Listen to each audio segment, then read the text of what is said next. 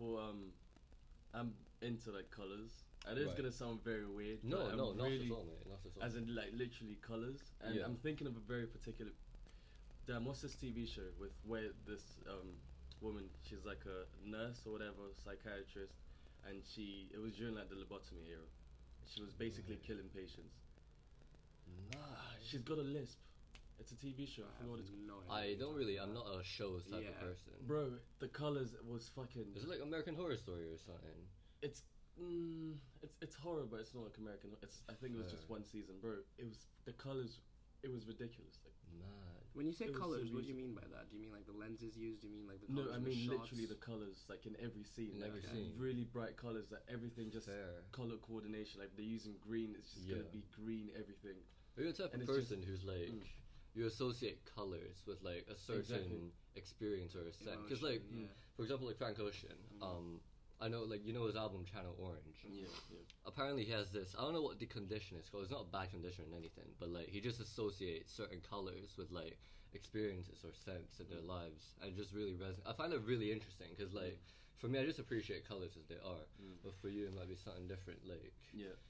How did colors affect the way you watched that movie? Did like in terms of the plot, the story, like what was the personal effect you had with it? It just keeps me, I don't know, engaged, and I just feel good watching it. Exactly. Because it just looks so good. Visually, I can't explain it. It's visually aesthetic. It's like just wow, like just beautiful. I can't explain the feeling, but it definitely makes me feel like a certain type. I think the use of colors in movies or just visual arts in general is fascinating. I mean, like the even just like the reason why I mentioned lens, a certain lens that you use can display a certain type of emotion you want to put to the setting. Like you can have Christopher Nolan. Exactly, Christopher Nolan. I think Denis Villeneuve is really good with that. We were talking about this I think 2 days ago, right? Blade Runner. Blade Runner is one of the most aesthetically pleasing movies you can ever have. Oh god. The thing is, like, it's just well, before we go into Denis Villeneuve, like we have to talk about Roger Deakins. Oh yeah, absolutely. Because Deakins, he's the cinematographer for many incredible films, not just Villeneuve. He's got like 15 Oscar nominations or something.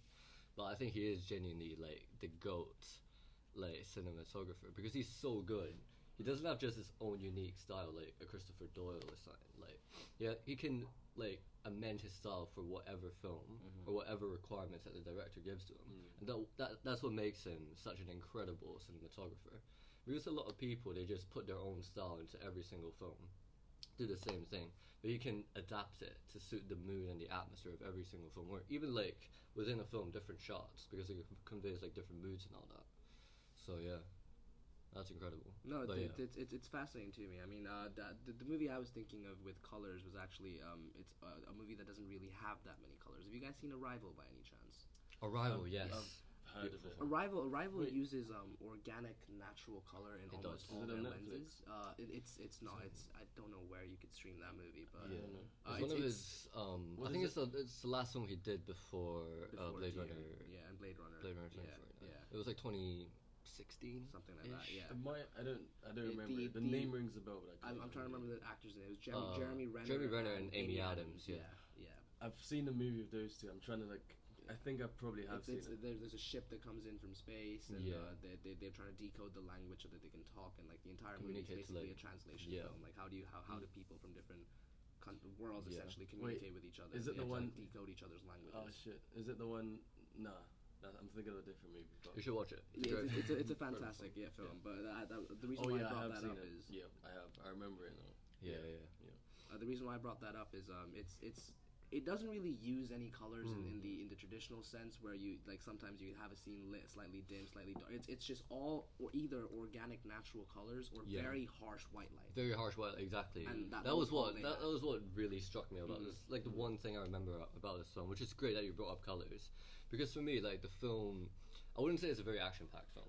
There's like the twist was incredible. Obviously one of my favorite twists of like recent films, but like what strikes me is that scene where they communicate with. It's not really a spoiler because it happens quite early on, but that scene where they communicate for the first time, it's just completely. It's a monochromatic type of palette, and that was such a cool representation of the dystopian world of interaction with the extraterrestrial. Yeah. So colors, 100% strike me a lot. And another thing as well, it's like sound, or in the case of certain movies, the lack thereof.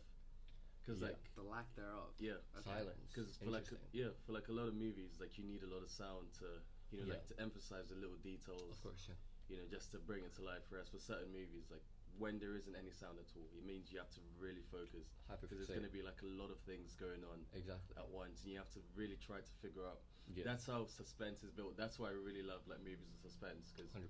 Yeah. sometimes they don't even do anything. It's like the character will just be standing there, but that one look at the camera will just tell you everything that you need to know.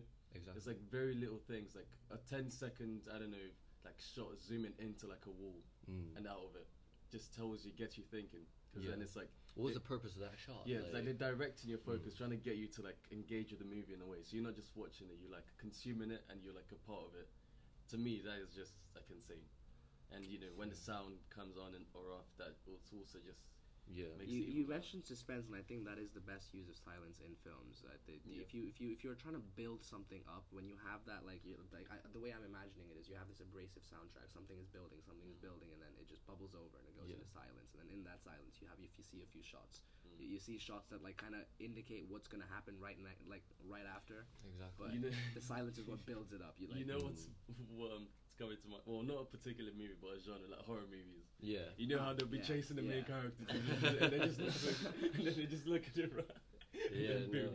All these tropes in horror films. But to be fair, now that you mentioned silence in horror film, like I'm gonna talk about a pretty mainstream one, but A Quiet Place, I think. I think was fucking fantastic. For a directorial debut, that is honestly incredible. And a guy who does comedy for a living, John Krasinski. Yeah, exactly. That's crazy, bro. That was an experience. I've seen the second one as well. I don't think it was as good. It as wasn't as the good. It really wasn't. They were just dragging out the story. Yeah, they're just milking it. I think it was good as a one-off type of thing. Yeah. But the use of silence in that film was incredible. There wasn't any music whatsoever. Like, that was phenomenal. That was such a great idea. The acting was also incredible. I'm sorry, that child female actor, I don't remember her name, but the deaf girl. Yeah. Incredible, man. Like I've never seen a performance that vivid from a child. Like, she was phenomenal. Yeah. Her and Emily Blunt, I think, incredible carried that chemistry film. as well. Yeah. I think if you talk about that movie, you have to talk about Bird Box. I haven't watched I also it. haven't watched Bird Box. I won't lie. You guys haven't? I have not watched. I remember when that entire hype train was running. It just didn't it was really during appeal to me. COVID. Yeah. The thing is, I watched it I know before Sandra the Bullock, hype train, still. but it's like, even though there's like a lot of hype, I think you guys should watch it. Okay. Really? Because those movies are just very similar to me. One, it's about sound. The other, it's about vision. Yeah. I don't know. It's a really good movie. I recommend it. How was it shot? Like, for the loss of vision, how did it communicate it? Was it like... So, shit, I don't think... So there wasn't any... No, I didn't. As long as it was about the plot. So basically, you can't like make eye contact with the creatures. Okay. Because if you see them, you go crazy basically. Visually, what did they do to convey that? Was it just kind of like well, it's like it's more of a third person. Yeah, type of, basically, it was shot from someone else's perspective, and it was very clear that they saw something that drove them crazy. Okay. And everyone was just going mad. And then they were like, okay, I think we need to basically learn how to see without actually using our eyes. Did they try to do anything to like obstruct the viewers? They did some really crazy shit. Like towards the end, they were like using like cameras to like see. So like the guy would be like in the room, and then having all these cameras everywhere, directing the characters where to go. And then they had to use all their senses but their sight to get to where they need to be. It's like using all these alternatives to like, just showing how when you lose one sense, you have to rely on all the other ones. Amplify the others. Basically, and it's pretty good. Fair. Yeah. Great so shot. I was thinking they might use like some POV shots where they convey like completely POV shots are really hard to shoot. I feel in movies where especially it's like action packed, I can understand. Yeah. But even with action packed movies, the POV, especially the shaky cam, it's a hit and miss. Do you know why they use shaky cams for a lot of action films? Why is it? It's because they haven't properly choreographed their action. Yeah, sequences. so it makes it seem like there's a lot of like action going on. There's a lot of movement and dynamism or whatnot. The way I see. I'm sorry for interrupting. No, of course, go the for way it. I see it is, if it's not one take, then it's probably gonna be shit. That's why really, when it comes to action, like Chinese movies, like they're on a different level. Like fucking Jackie Chan's one shot, his one take scenes. Literally, the camera will move from there to there, and you'd literally just be fighting. Like no breaks, no cuts, nothing. If it's not that, then I just know it's probably gonna be like incredibly choreographed and required like 100 shots. So I don't really like care about that, because I know, because it's Hollywood, they're not really going to be like martial art experts. Exactly. So it's like side note, actually, Jackie Chan is like hated in Hong Kong. He is. Yeah, he absolutely Oh, is. yes. Absolutely hated. And who else? Donnie.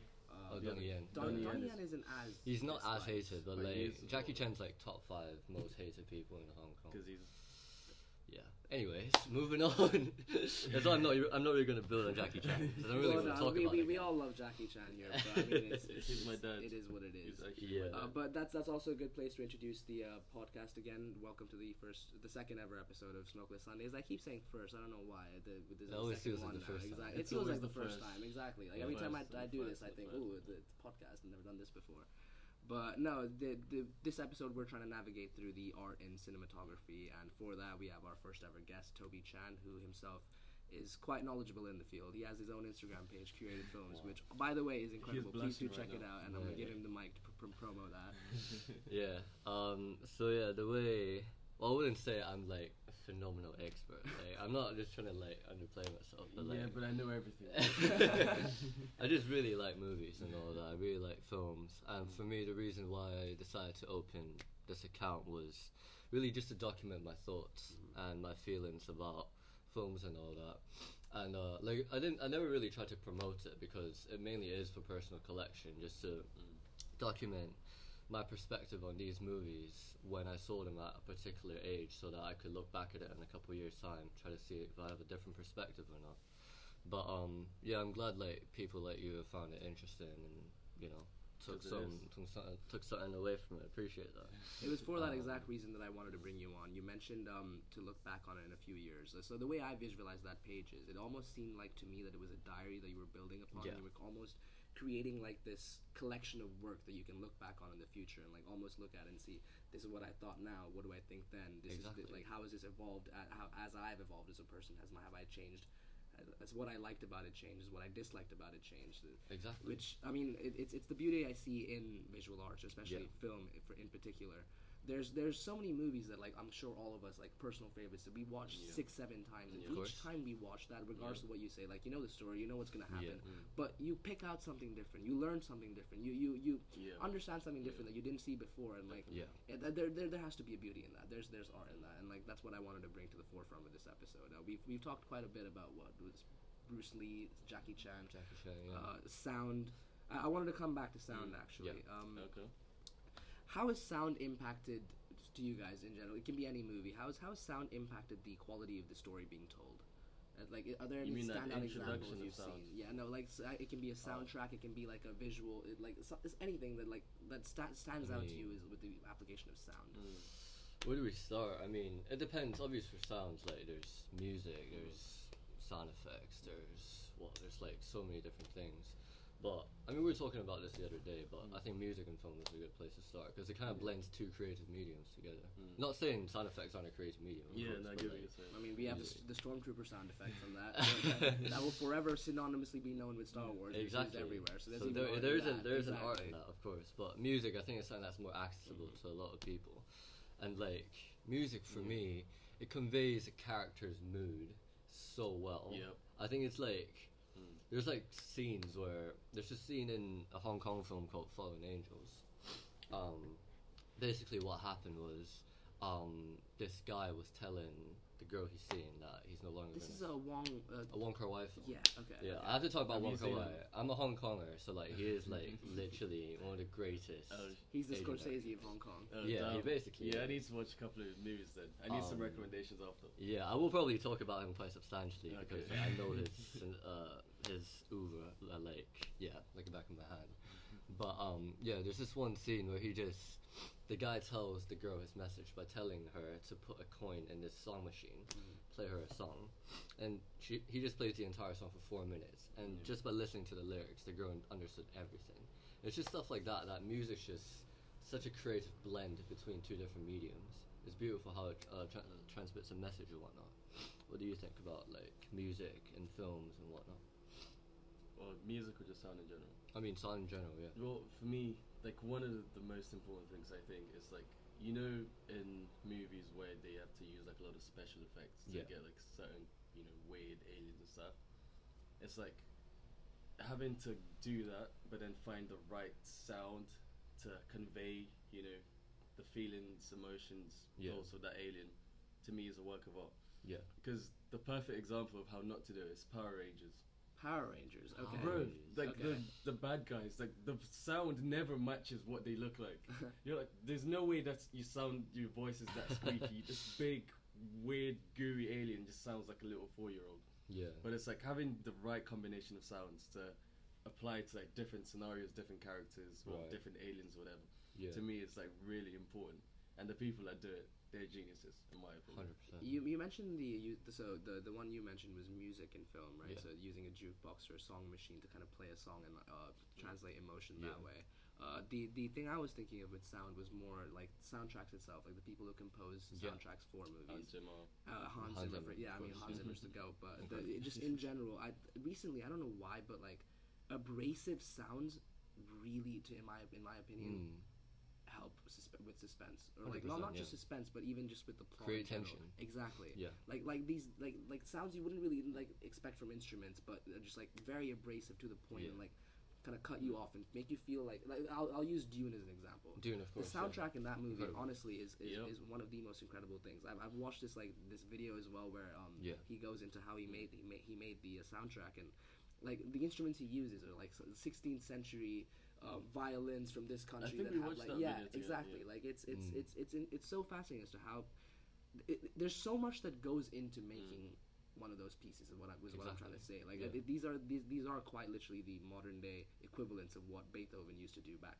in the day, because he used to compose Basically. music for plays essentially, and this Yeah. is the exact same thing. We have Yeah. composers who are making these soundtracks To accompany, yeah. accentuate an actual story, Exactly. and that's what I wanted to segue into as well. Like what is it that you guys recognize in sound in films, like the favorite compositions you've heard, stuff like that?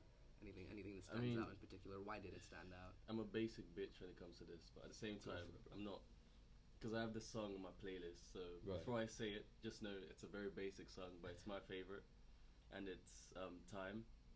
Time by Hans Zimmer. Okay. yes, Yeah. and Inception. Yeah. And It's a Inception, very yeah. basic song, but it's like, it just explains.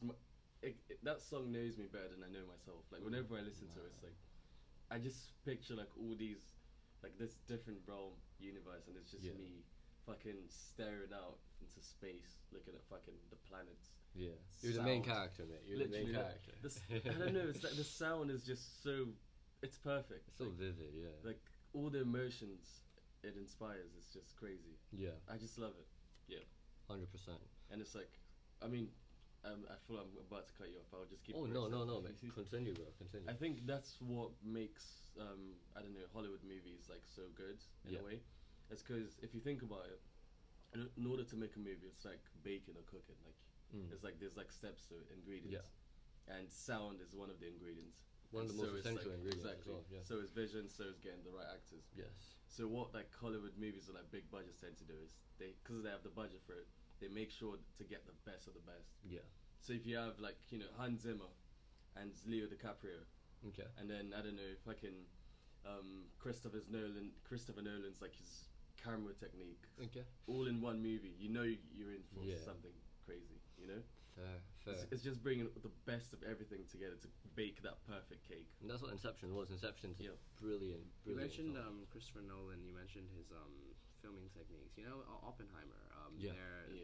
It's going to be the first time that IMAX cameras are used for black and white frames. I've seen that. Yeah. I literally watched the video before we started. That's so cool to me. Like he had to quite literally work with engineers to build a specific camera exactly. that already existed with a past model and integrate the two of them together just for. That's a so few interesting, scenes. isn't it? Like Yeah. blending like the most futuristic, newest technologies with like classic. Classic olden days, like Exactly. making it look like what it looked like in that Yeah. time, but with the crispest quality that you can possibly get in a camera. That's just what Nolan is. Like he is a perfectionist. It's you know what I mean? innovation meeting art, which Exactly. is always like an incredible set. Like He's always been this type of guy. Like even for Interstellar, it was like one of the most scientifically like accurate space movies ever created and all that.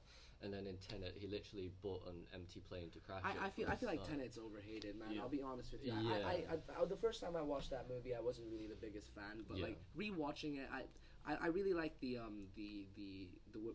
woman's arc in that movie, the mother. Right. Her story is what I feel like was actually the central part of that story. Like Right. you don't really see it at first, but you see her kind of jumping off the boat at the start of the movie. You see her jumping off the boat at the end of the movie. You see him protecting her and the kid at the end of the movie. Yeah. Like that, I feel like she was actually the central piece that like kept that story going. Like, Fair, yeah. because she was also the connecting piece between the Russian oligarch dude. I don't remember his name. Of course, but yeah. Terrible Russian accent. Oh, it was so bad, man. Terrible. He's so a British bad. guy. He's such a good actor as well. Yeah, he's a great actor. But yeah, Elizabeth Debicki, I think, was the one who played. Yeah, she's the also mother. in The Crown, right? Yeah. I don't think I've seen more than the first 10 minutes of that movie, bro. I didn't know why. To be fair, that first 10 minutes was Literally fucking the scene incredible. at the start. Intense. That's where I With stopped. the It was amazing. opera house. Yeah, the Yeah, opera house, yeah, exactly. yeah. It was amazing, bro. That's literally where I stopped, bro. I But watched that Fair. scene, the first 10 minutes, like 5 times. That For didn't some hook you? reason. No, it's not Really? that. I didn't know what was going on at the time. I just couldn't make time to watch it. Yeah. And because fair. so much time has gone by, it's like You can't really be It's bothered to effort, pick it up exactly. again. Yeah. But I mean, sound in that film, I think, was its best and worst feature in a Yeah, certain way. I agree. It was obviously, the sound effects were incredible. Like, all of the, especially when they were going back in time and all that shit. That was incredible. But at the same time, you couldn't make out the dialogue. I think that was the worst part of it, because like they were wearing helmets or whatnot. Yeah, for a lot of and the when they film. were talking in like backwards in time as well, there was no cohesive like Exactly. connection with the sound. I feel. Yeah. Which also is very prevalent in the Batman, the new Yes. Matt Reeves Batman. Matt Reeves, movie. yeah. Visually stunning. I have Again, to say, colors yeah. used there bro, fantastic. don't get me Exactly. started on that movie. Visually stunning, but Mate, oh my I love that God, film. Bro, I do love that because film. I saw the Batman like last year, so it's like something told me this is gonna be even better than that one. So it's like, Yeah. I don't But know. it's fuck my life. it's I don't know. The reason why I brought that up is because the sound in that movie is the exact same thing. Like the soundtrack is so loud that you cannot hear what the characters are saying at any point. It's in time. overwhelming. Exactly.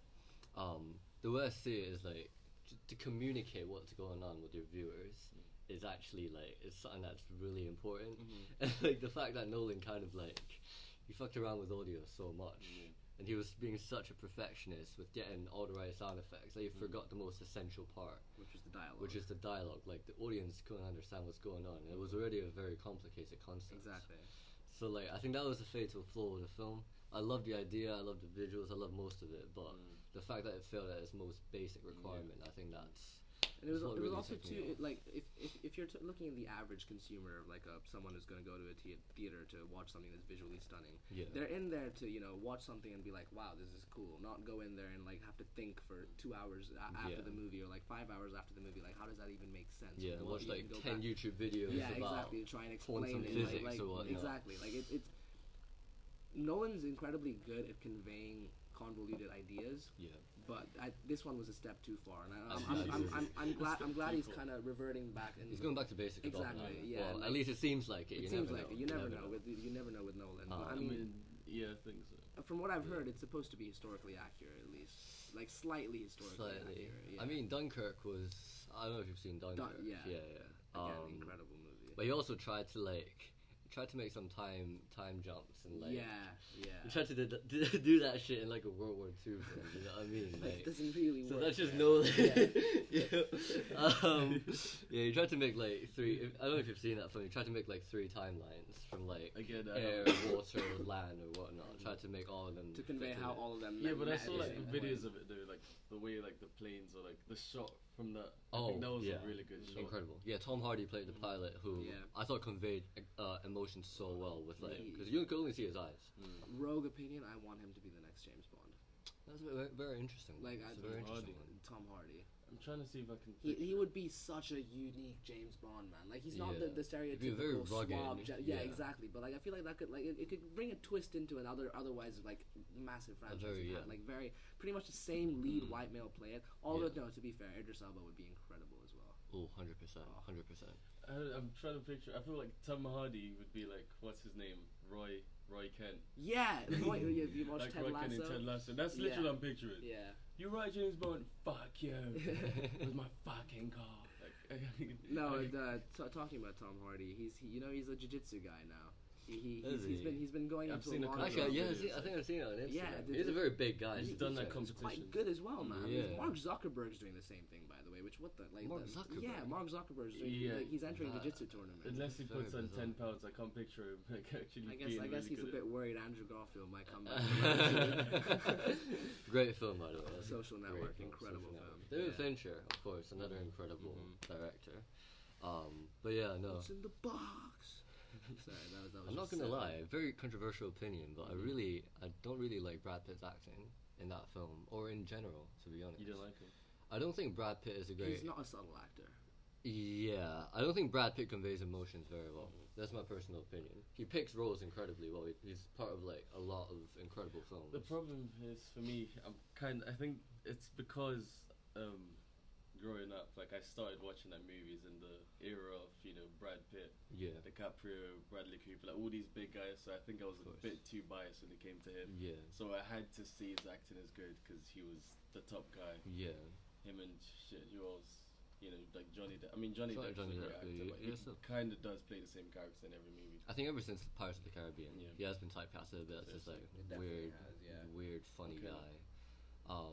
But yeah, I mean, to be fair, I think one of Johnny Depp's most underrated performances is Willy Wonka. He to Really? me was an incredible Willy Underrated. Wonka. I think he I think got his it's- flowers for that. Yeah, Bro. has he rather won stars for popular. that? I think he got it. Yeah. Never mind. I've never heard enough about that. No, movie. bro, No Charlie one and the talks Chocolate about it. Factory, like that was really Okay. good. Yeah. Okay.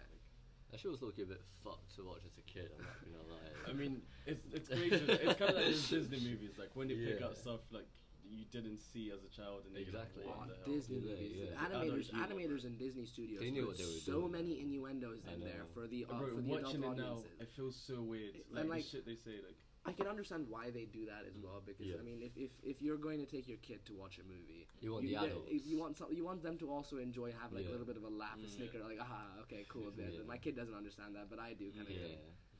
But no, they're talking about Brad Pitt. What is it that you said I think you he's meant by that? the way he conveys emotions. I don't Okay. think he's very good at emoting and expressing. Mm-hmm. So if he plays a role which requires a lot of like emotional expression or like an outburst or something, he plays the the stoic, cool bro leading man or whatnot. He plays it very well. But when it comes to like a very emotional scene like the ending in Seven, which isn't a spoiler. I mean, Seven's a very famous film.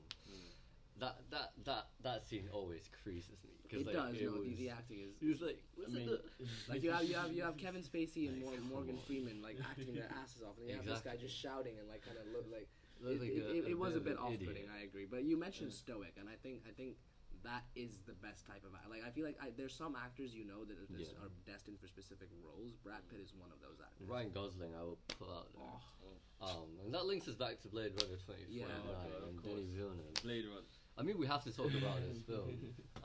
It is my opinion that it is like probably one of the most beautifully crafted films of the last decade, if not longer. It is like every single shot of that film, you could just freeze the frame and then put it on a poster. It's just that Absolutely. beautiful. Yeah. Yeah. If you, now that you put it that way, like I'm trying to picture it. Yeah. And it's a I get long ass the film as well. poster, It's literally it's almost 3 hours long. There's one particular the ending. I'm not gonna spoil it, but Yeah. when they're in that like river waterfall area, Yes. like they have the two ships, like they're on. That to me, every single shot, not even shot, but like millisecond of a shot, Frame, yeah. is just so beautifully done. Where the water, like that's the most realistic representation of water I've seen that's been done in like. No, CG that movie was different. atmosphere. It's like going into it, I didn't know what to expect. I Yeah. mean, I knew that technology had come a long way, blah blah blah, and it was quite Yeah. advanced. But the way it was executed, it's like it It's looked jaw-dropping. so realistic. It's like it genuinely looked futuristic. Exactly. It's like they filmed it in the future and then just sent it back to us. Exactly, yeah. I was like- It was the most perfect I was representation of mesmerised. a dystopian world, Yeah. I'd say. It was crazy. Incredible film. You know what? Very popular opinion. Nicolas Cage is the greatest actor in history. Explain, because I'm gonna counter that immediately, but I'm gonna give you a chance to stand your ground. He's Please just explain. amazing, bro. He can do it all. He Very can do it versatile. all. What can he do? Everything. He can scream. He can shout. He can let it all out. He can scream. He can shout. He can let it out. I mean, he did have a good run in the 90s. But You guys watched Con Air? Yeah. yeah. And National Treasure. And Yeah. I don't know if he's the greatest actor of all time. I'm joking. He's not the GOAT. Have you guys seen Ghost Rider? But no, that guy is one of the most interesting people, like interesting actors out there. Like him and Brendan Fraser.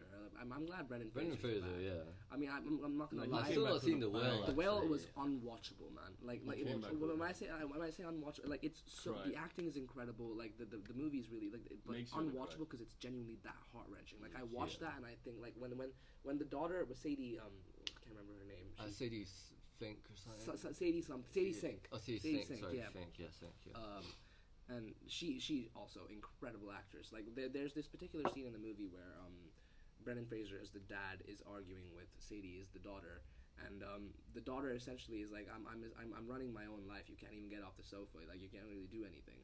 You're never really a part of my life. And then he's like, no, but I really want to be. The emotional gut wrenching parts of that movie is so off putting. I mean, especially like not even just the relationship with the daughter, but like just the way that they portray obesity at that level makes you want to cry and just like curl up and not ever see that again. Like that's not a movie you can ever rewatch. I feel. That's what separates a good actor from a great actor. Like a good actor will make you enjoy the movie, but a great actor will make you feel the movie. It immerses you in the experience. And that movie is actually a fascinating piece. I'm glad it got its flowers at the recent awards stuff. Even though I don't really think anyone really cares about these awards anymore. It's genuinely a meme, but.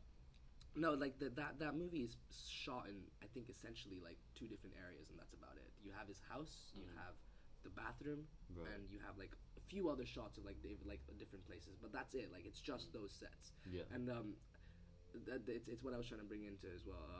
The idea of building sets for cinematography, like physical sets versus CG versus what do you place in the scene? Like practical effects, stuff like that.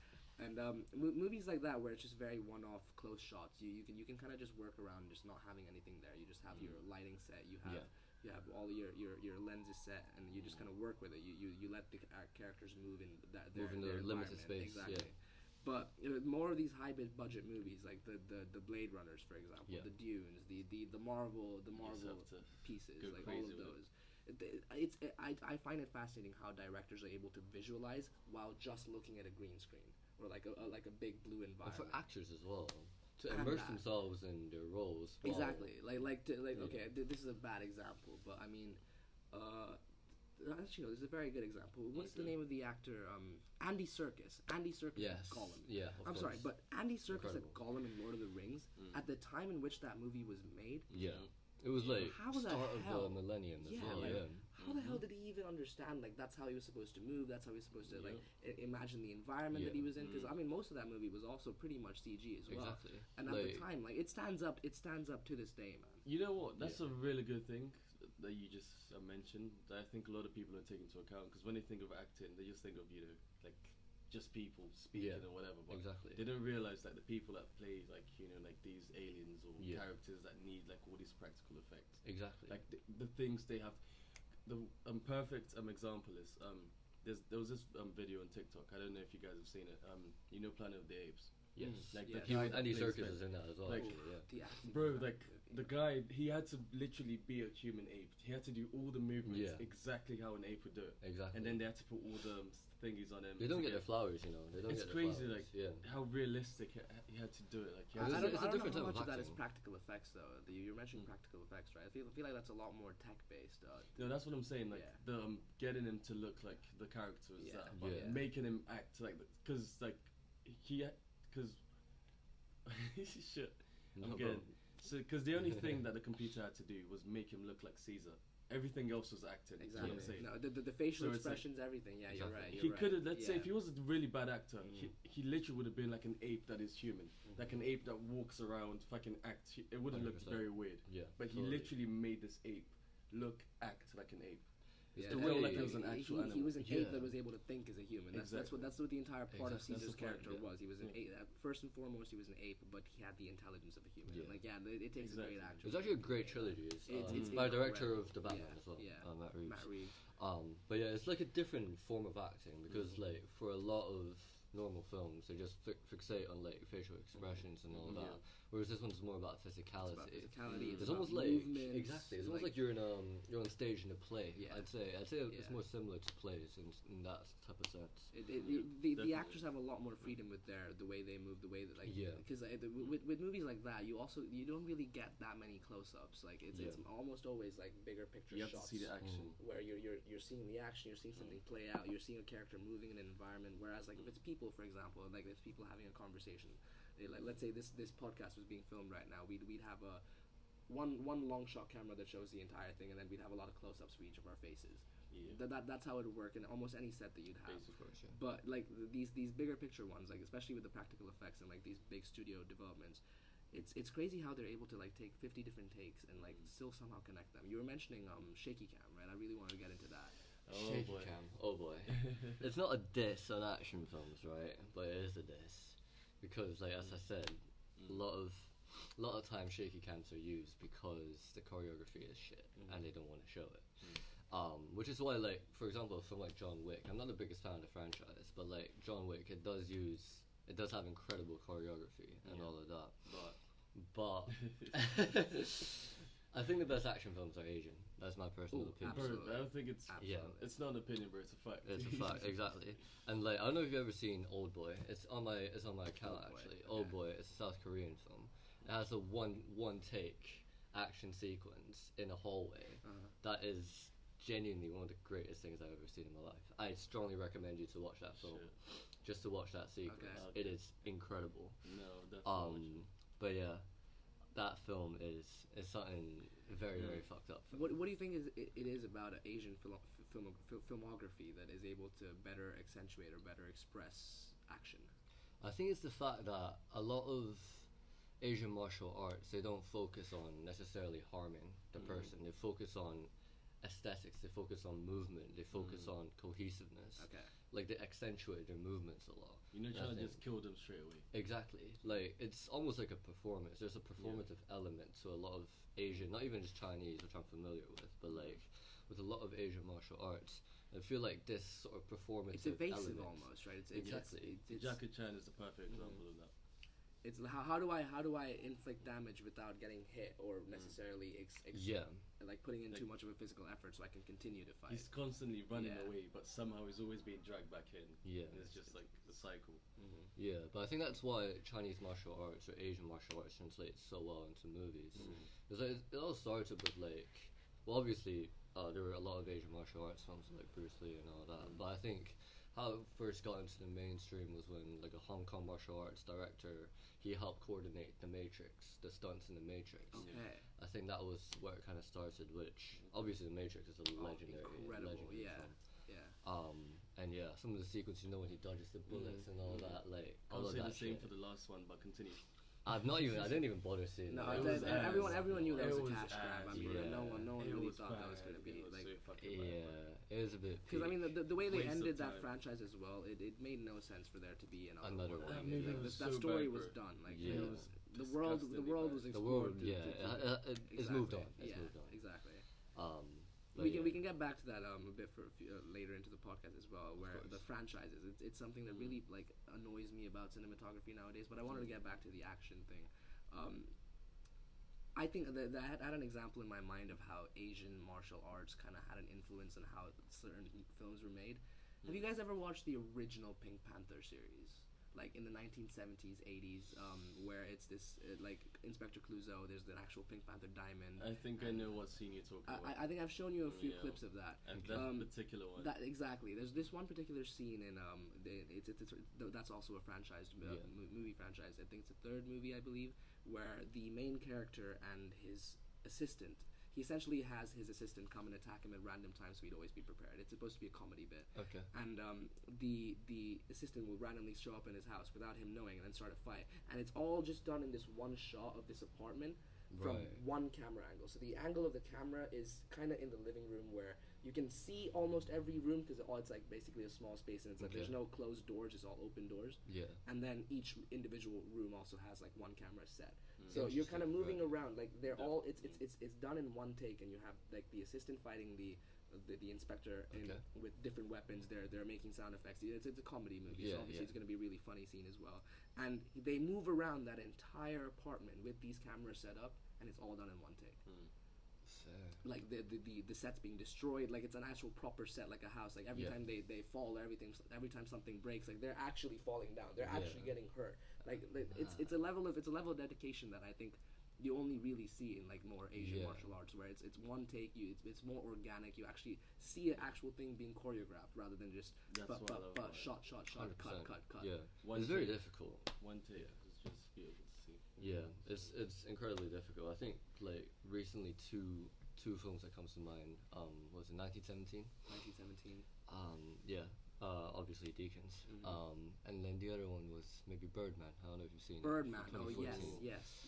Yeah. Obviously those two films aren't proper one takes, but when it comes to mine, like one take. I'll be honest, I didn't really understand Birdman. Oh. In terms of like the final message. Yeah. I think there's meant to be I don't want to spoil it, but like it felt a bit convoluted to me. Like they were trying to sell something that really like it was they were trying too much. I don't know. It was a very emotionally distressing film. Yeah, exactly. Maybe those films just don't sit well with me anymore. Man. I watched that too young, man. I think I cried when I left the cinema. I know a movie I watched too young. Requiem for a Dream. I wish someone warned me, man. I wish someone warned me. What age did you watch it? Bro. Because I could watch it. You watched it at 13, mate. I watched that movie 13 years old, man. That like genuinely, I could not sleep for a week. No, bro. Mate, Requiem for a Dream. I mean, I could watch it now and still fucked up about it. It would be slightly better now, but 13. There's just so How many are you distressing okay? things that happen. I don't think she is. The story, the plot was so good that I just had to keep watching it. And then, like, as I kept watching it, like, I was just getting more and more like, what the fuck is going on, kind of thing. I think the way it creates tension so well was the quick cuts that it used. You know that repeating sequence I'm talking about with all the and the quick cuts as well, like especially in the ending sequence. I'm not going to go into it, but where they pan to like the different characters and all that, like quick cuts like these really ramp up the tension and the drama. That was another part. Even though that movie scars me to this day, that was another part of that movie I really like. They had essentially three separate characters going through their individual journeys, and like they all those journeys had a central theme. Obviously, the misuse of drugs, and or not the misuse of drugs, rather the overuse of drugs, I'd say, or like the reliance on it, and like and the effect that has on each of their personal lives, and like there's whatever their environment is, and you have like different characters with different lives essentially. Like you have a woman who's coming up in her 20s, you have a man who's coming up in his 20s, but two very different perspectives. You have a older mother type in a like a senior area, incredible, one of the greatest actors of all time. And kind of going through not a middle-age crisis, but rather just loneliness because there's no one in her life anymore. And like her TV is her only companion, and then you have that relationship obviously exemplify and turn into something crazy with the drugs that she's on. But like it's the way that movie is shot is just fascinating because they convey, like, especially the use of lenses in that movie. Each character has a specific lens. I can't remember the female actress's name. She's Jennifer Connelly. Jennifer Connelly has I think a reddish hue on almost all of her scenes. Jared Leto has more of a natural bluish kind of hue, and then you have the darker hue with the grandma. And it all gets progressively darker. Exactly. With like, which is like those tiny cues that like filmers or like people who like make these movies are able to use. It just conveys stories so much more organically rather than just in your face. Exactly. Like, they just want you to pick up on like the little things. It's so subtle as well. Like people don't really. They can't fully clock it when they first. Obviously, if you watch it like third time, then you pick up. But like when you first see it, you just like it affects your mood, but you don't really know why. And it's these little subtle tweaks, you know. And like the way you said about hues is very nice because, like looking back to colors, for example, a lot of directors use colors to represent characters. You know, especially in films where there's quite a lot of characters, there's quite a lot of things going on. Having these things to differentiate between each character is like these visual cues that helps move the story along. You know what? I'm just thinking something like the reason why I feel like it's so difficult for people to understand movies is because I'm thinking of like the most recent movie / book combination, and I think it was in school. A Streetcar Named Desire. Have you guys seen already? Streetcar Named Desire. Yeah. Very classic. Like I remember we read it and then we watched it. So it's like I think when there's like a book to go along with it, Yeah. It feels like you're inside like the director's head in a way, because like you pick up on everything. Yeah. Because like when they sit down, you know they're not just sitting down. He's sitting down to drown in his, I don't know, tears or whatever. Yeah. And when he looks that way, it's because he's thinking about this moment. And then all the colors, everything is explained in such a very, progressive way. Everything is just out there. You basically have like the blueprint for it. Exactly. Whereas when we watch movies that, just movies, no books. An original creation, You can't really, you don't have time to focus on all those little things. Right. So it's like, the only things that you can like pick up on are the things that you see. Because it's just progressive. It's not a thing where you know what's going to happen next. You know there's going to be the scene, there's going to be blue chairs, and then pink tables, and then this is going to happen. Yeah. So I think that's what makes movies so special. Because it's like, it's going to happen once, and you're either going to see it, or you're not. Whereas for a book, you can always, go back to it, and then come back. You know what's going to happen, even if you do watch it, because it's all laid out there. But for movies, like, it's either you see it or you don't. So you have to watch it over and over and over again just to realize, like, 2-3 things. Exactly. I'm going to segue a bit and ask a bit more of a deep question. I don't know if it's deep or it's just going to come off as stupid, but... No. There's no such thing as a stupid question. I guess. Unless it's a stupid question. I think I've had a few stupid questions in my time, I'll be honest. I think everyone has. We've all been there. Exactly. You've asked something so dumb that you just think, like, come on. Like, it's not that. Every day. But no, on a more serious note, what I wanted to ask was, how has cinema affected like your life? Like, what has it done to improve your mood, for example? Like, if let's say, for example, like I for example will watch a movie when I'm sad that like will make me cheer up. Like that's kind of like what I wanted to bring this episode more into, like the effect cinematography has on your mood or your mental health, for example, and like the correlation that can play. So how is that applied in your personal lives?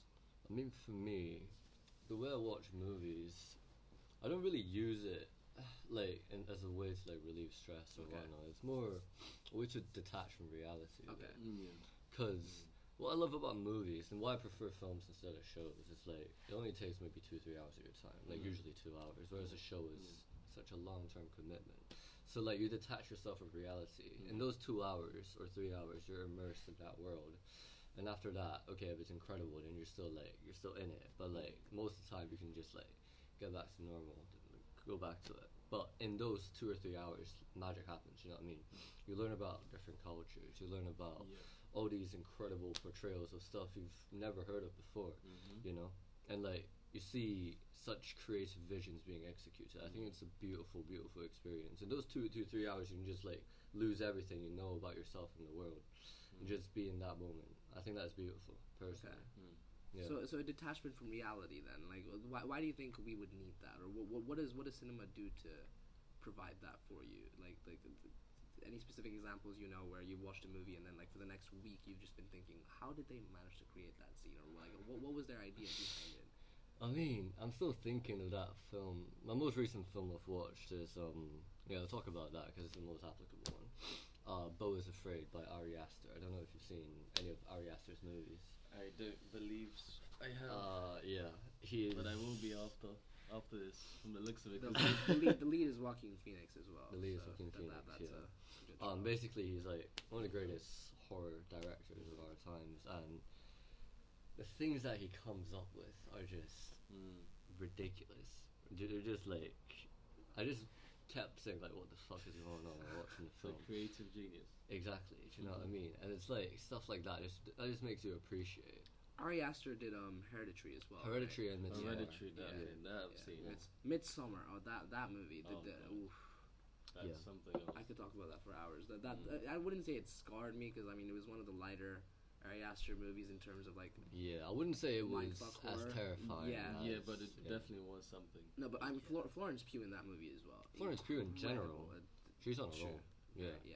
I mean, if you can shoot a horror movie in the day, like throughout the whole time, it's daytime. It's just sunlight, and that you're still bright able to, sunlight exactly, as well. Like you normally that's how you know you're doing something or different. that with darker when you colors, can, like, and it's just do that.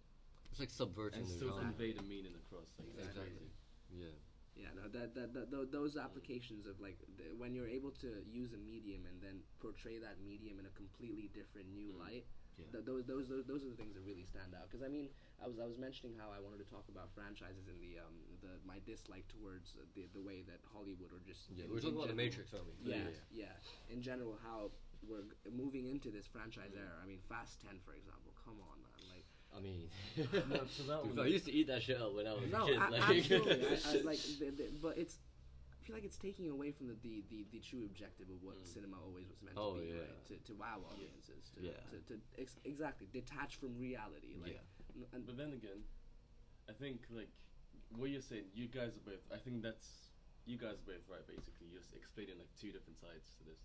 You're right. On one hand, it doesn't really take like I don't know the best acting possible to fucking drive a car around. And fucking fly out of the car, jump back into the car, take the car to space, turn the car into a fucking Optimus Prime. It doesn't require that much, energy and effort. But at the same time, like you were saying, like these movies aren't really there for you to go out to pick out the best acting. Yeah.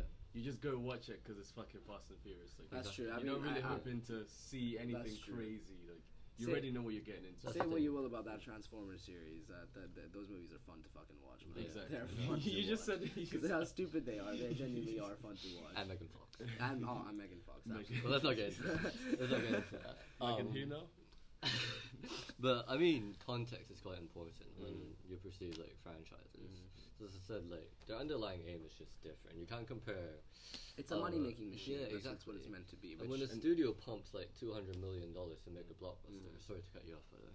When a studio pumps like $200 million, they expect something in return. Yeah. Like you can't expect that for like an indie film where you spend $2 million into it. But so, I'm glad we're able to get more of these like not unique pieces. That's the right way to put it. Unique pieces where they get incredibly high budgets and they're allowed to just roll with it. Like I mean, Dune could not have been Dune if the studio didn't back them. Because that movie, I'll be honest with you, is a bore fest. There's nothing that really happens. There's the story probably progresses about 3% in reality to what happens. It was very much like a world construction. Exactly. It was literally an introductory chapter that cost the studio about $250 million to make. Yeah, exactly. And that was a risk that they actually took, which made me so happy. Cause, I respect it. I mean, I can talk for hours about Dune, but I'm not going to. But we could make a whole podcast about it. Literally, no. I've rewatched that movie so many times I can pick out so many details from it. But I'm glad that even if we are going into this era of high budget, let's get money back. We're still kind of diverting back into the idea that you have to also make something that's meaningful, like Avatar, for example, like crazy high budget. But even the new one, Way of Water, actually a pretty good story. Like I'd say even better than the original one. Like the visually story, stunning as well. Absolutely. Yeah. You know what? I think that with these movies and all like the different genres, I think it's a good thing in a way. Yeah. Because if you think about it, it's kind of like with music. Not everyone's gonna listen to the same genre of music. Of course. I like rap. I literally listen to everything. Yes, including metal. Yes, I said metal. Fair, bro. There we go. I'll judge. Crucify me, whoever's listening to this. But yeah, it's like not everyone's gonna like. Everyone's got their own taste palette, so it's like you can't really. For me, like good acting is the type of shit that we've, I guess, all agreed on that makes you feel a certain type of way. Yeah. But those movies like tend to be like indie movies, like not really big, high budget. It's just acting, like the whole thing. It's not about the budget. It's literally just the actors bringing the characters to life. Yeah. But for like a 14, 15-year-old that runs around playing with there's action figures all day, they're not gonna give two shits about them. That's what I'm saying. They're just gonna want to see shit blow up, guys flying around, going to space, coming back, turning into different. That's what they want to see, basically. So they're trying to cater to all these different audiences and to make a lot of money whilst in. That's what so one media form is able to convey or at least provide entertainment to that much of a variety of people. I think that's fat. There's not much that can do that. I mean, books, for example, everyone can read books, but like it's still not like universally acceptable. Like I mean, like you're not going to see like a 40-year-old man read a nursery rhyme book, right? I mean, you could. No one's judging. No one's judging. But I mean, you don't really see that happen. Whereas I mean, like my I don't know, my uncle, for example, like he really liked watching Tom and Jerry with us. Honestly, I would watch Tom and Jerry any day of the week. Exactly, it's a children's show, but Any day it's of the still week, applicable to any audience if you really want it to be. Yeah. And I like that about cinema, like just cinema in general, because you're able to apply so much to so much. Apply so little to so much. Like just one concept or one very simple idea that you just bring forward can be watched by anybody. Charlie Chaplin, like that's going all the way back to the beginning. Yeah. Everyone, like even to this day, if you showed me a clip of one of those Charlie Chaplin specials where he like falls from a building and then like gets racketeered up by some pole or some stick, Exactly. like it's still entertaining to watch. It's still timeless, exactly. And that's the Mr. thing about Bean. Mr. Bean, of course. Classic Rowan Atkinson. Yeah. What were you saying? No, that's the thing about like creative mediums. It's like different people have so many different interpretations of it. And going back to like, for example, like with Denis Villeneuve and like mainstream films that actually have a lot of production value, it's like this is gonna sound a bit pessimistic, but I'd say Villeneuve is very, very rare. I think the only people who could do this is him and Christopher Nolan. Oh, absolutely. He's a diamond in a haystack. Yeah, like these two are the only ones who've achieved this sort of status that they basically studios would just give them however fucking much they want to make whatever fucking shit they want. Like that is the only, because like Nolan had his commercial failure with Tenet. It made like maybe a tenth of the budget. Well, obviously COVID played a part. In June, let's be real, did not do very well at the office. As you said, there's not a lot going on. Exactly. But you know, the fact that they still managed to make, Doom Part 2 and Nolan's making another massive budget film, it's just rare. And that's why you need like a studio like A24, for example. A24 A24 films. I think Roadshow is also really good. Of course, yeah. So like studios like these, they're gonna be the future of what we want to see, because realistically, there's no other studio out there who'd give Ari Aster. Fox Searchlight also is doing a pretty decent job recently. Yeah. I think to be fair, there are a lot of Searchlight films that I appreciate, but there's one in specific that comes to mind to me. You guys watched 3 Billboards Outside Ebbing, Missouri? Yes. Such an incredible. Martin Sarah McDonagh. Saoirse Ronan. Yeah. She was my crush. I don't think she was in Saoirse that film. Ronan. No, Yeah. it's It was 3 Billboards. Frances McDormand. Yeah, Frances McDormand. It was like about I'm thinking of the other one. It has Woody Harrelson as a cop in it. Yeah. And it was about a mother trying to find her. No, I've seen that, but I was thinking of daughter. the Saoirse one as well.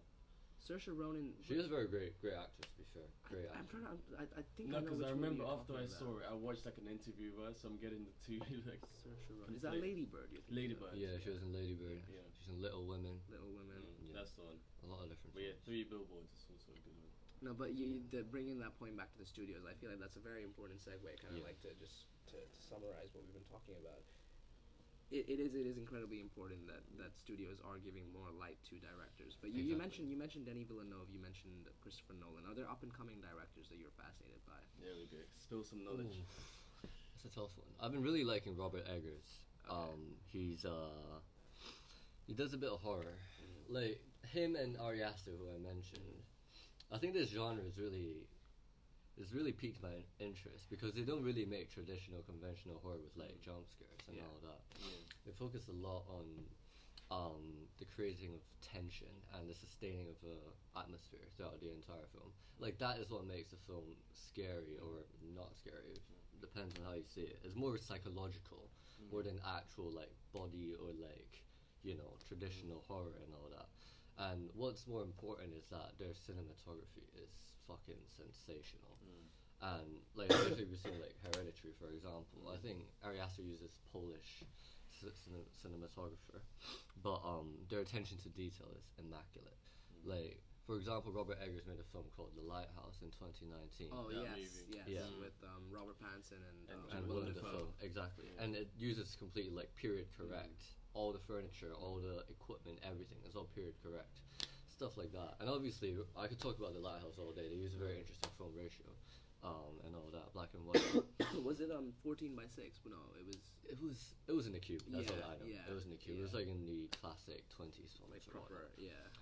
But yeah, I think this genre of like, I call it neo horror, in terms of it's not really your traditional ghost stories or whatnot. There's more of a psychological element about it, and it is just a beautiful work of art to watch. Because when you associate horror, you usually think about these tacky, cheap, stupid movies that a bunch of friends just watch together, have a laugh about it, scream, whatnot. Scream's incredible. Well, I mean, Scream is incredible. But I mean, Scream isn't like people screaming together and all that. Yeah.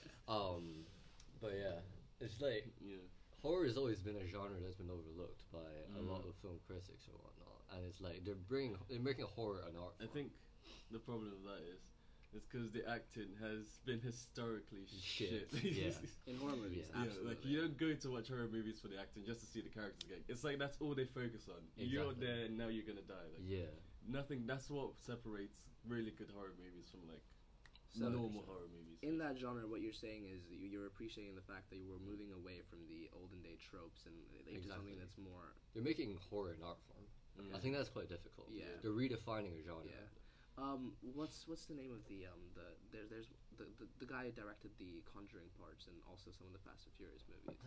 He's an Asian bloke, isn't he? Yeah. Singaporean guy. Yeah. I forgot his exact name. Not able to. Something like Han or Tan or something. Yeah, I don't want to get it wrong, Wan? so I'm not gonna. I'm not sure. Yeah, but Him. James Wan. I think it's James Wan. Yeah. There you go. Yes, that's perfect. He's one of those filmographers I thought that was going to be doing something interesting in the horror space because not The Conjuring specifically, but there's some other movie of his that I remember watching that was one of his like low budget indie movies that kind of got him into the scene. It was horror as well, where it wasn't necessarily what you were talking about, where it was more like genre changing. It was rather he used jump scares in a very unique way that I hadn't seen before, which I thought would be introduced later on into the Conjuring movies, but he didn't really get that there, maybe because of the budget, maybe because of the studio restrictions, I don't know. But I don't know, horror in general is a genre I feel that has like a lot of space you can work A lot with. of potential. Like especially right now, because before there's like you have the Blair Witch Project type movies, you have the paranormal, which is a great film. Blair Witch Project, great movies, terrifying. Film. Exactly, but I like that we're deviating more into more of these mindfuck movies where it's rather than just like ooh ghost wow it's like actual like concepts that bring real fear into our lives. You like, want something that you haven't seen before. Exactly, because like that's what horror is at the end of the day, right? Fear instilling. It doesn't have to come from a supernatural stance. For example, it can come from your own brain. It can come from your own family. It can come from from anything. There you go. I like that we're transitioning into that. But yeah, we've talked about aspiring director, like the up and coming directors. What do you think cinematography is going to look like in the next 5 years, or just film in general? Oof, it's a hard one. I'm not gonna lie, with how rapidly technology's advancing. I mean, that's and gonna all play that, massive role.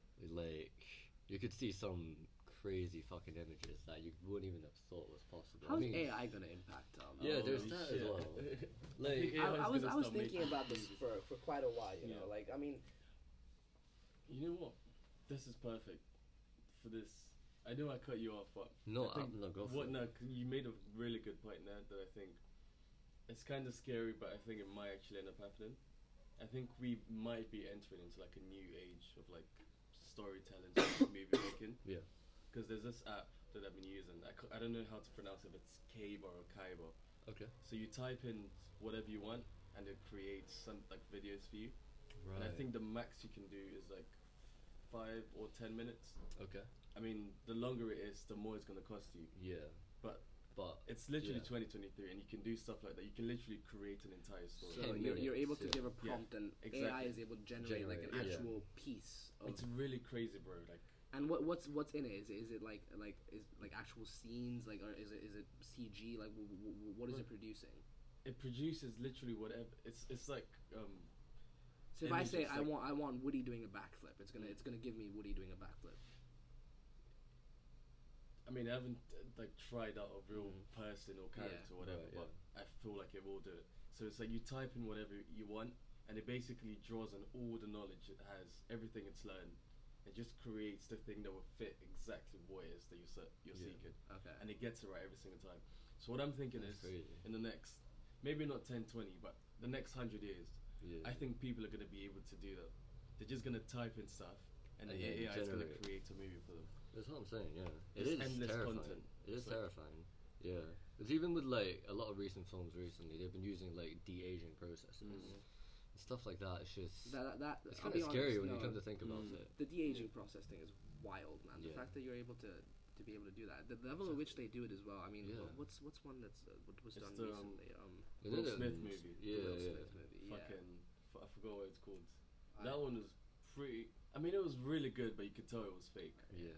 But but it was still really good. There's a recent one as well, right? Well, even Scorsese used it in The Irishman. Yeah, The Irishman. That's what I was thinking about. Yeah. Robert De Niro. He makes like you see him aging. It's just so weird. Yeah, like having seen him my entire life and then see him aging, like it felt like they genuinely filmed this over 20 years. Yeah. Like that's what it felt like. And Like, they're able to convey a story that freaky. well to the use of just technology. There's a lot of spaces that I feel cinematography can go to. Yeah. And I mean, I know you always have this concern that like once story, like the amount of stories that have been told, is there really a new way in which you can do that's unique? But I don't view it that way at all. I feel like that's the challenge that makes it more interesting. The fact that there's already, like, as the medium gets bigger and bigger and the diary becomes bigger and bigger, standing out in the diary is going to take a lot more effort, and I feel like that's what we're transitioning into. Because if you want to stand out now, because you have the formulaic pieces, they're always going to exist, but keeping alive that other section of cinematography or film that advances the medium itself, that's what the important thing is. And that's what I was trying to like segue into with the formulaic franchise thing, and that's my concern. As we get into more of this consumption of fast media where we just want one format, we want it quick, we want it instant, we want it every 2 months, a new Marvel movie pumped out, like kind of thing. How much money is going into that, and how much money is going into things that are actually going to change the way we perceive film? Do you know what I think? I think there's like 2 ways of looking at this. I mean, I think this is our way with pretty much everything that there is. You can either do the same thing, like the way everyone else does it, but in a very like nuanced, a really rich and captivating way.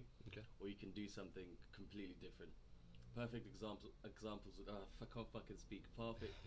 I haven't eaten, bro. I had 4 malted milks, so hence why.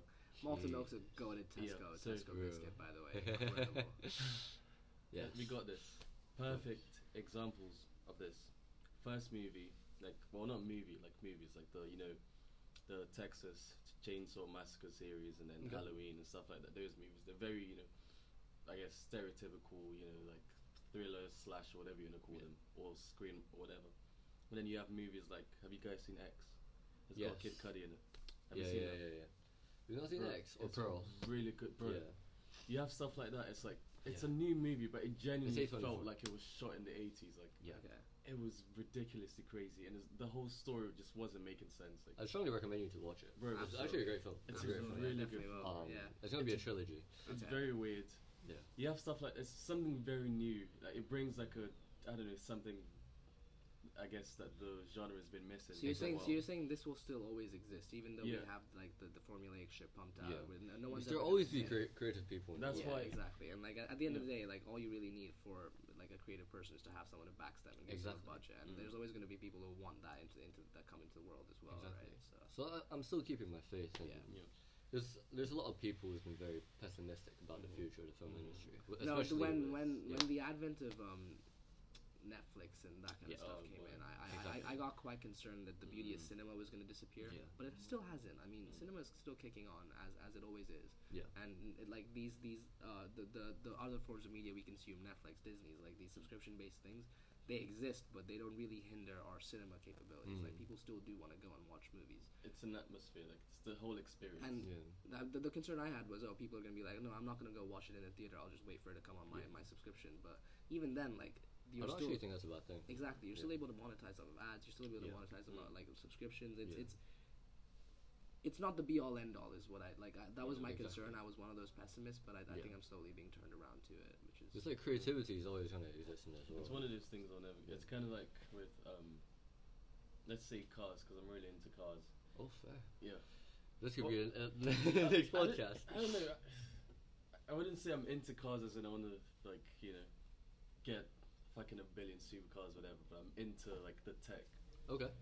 Like whenever I watch a video, I always watch like zoom in, fast forward to the infotainment bit. So I'm not gonna lie, when you first said cars, I thought you were talking about the Pixar cars. I love that too. Cars too, bro. I was ready to talk ripping about it in Japan, right? That was my core childhood. My favourite bit was when he got flashed. No pun intended, guys. He literally got flashed, so that's that. But yeah. Ka-chow. Like I was saying, my train of thought, it's coming back. Yeah, it's coming back. So it's kind of like the way it's going right now, like the scene in the automotive industry.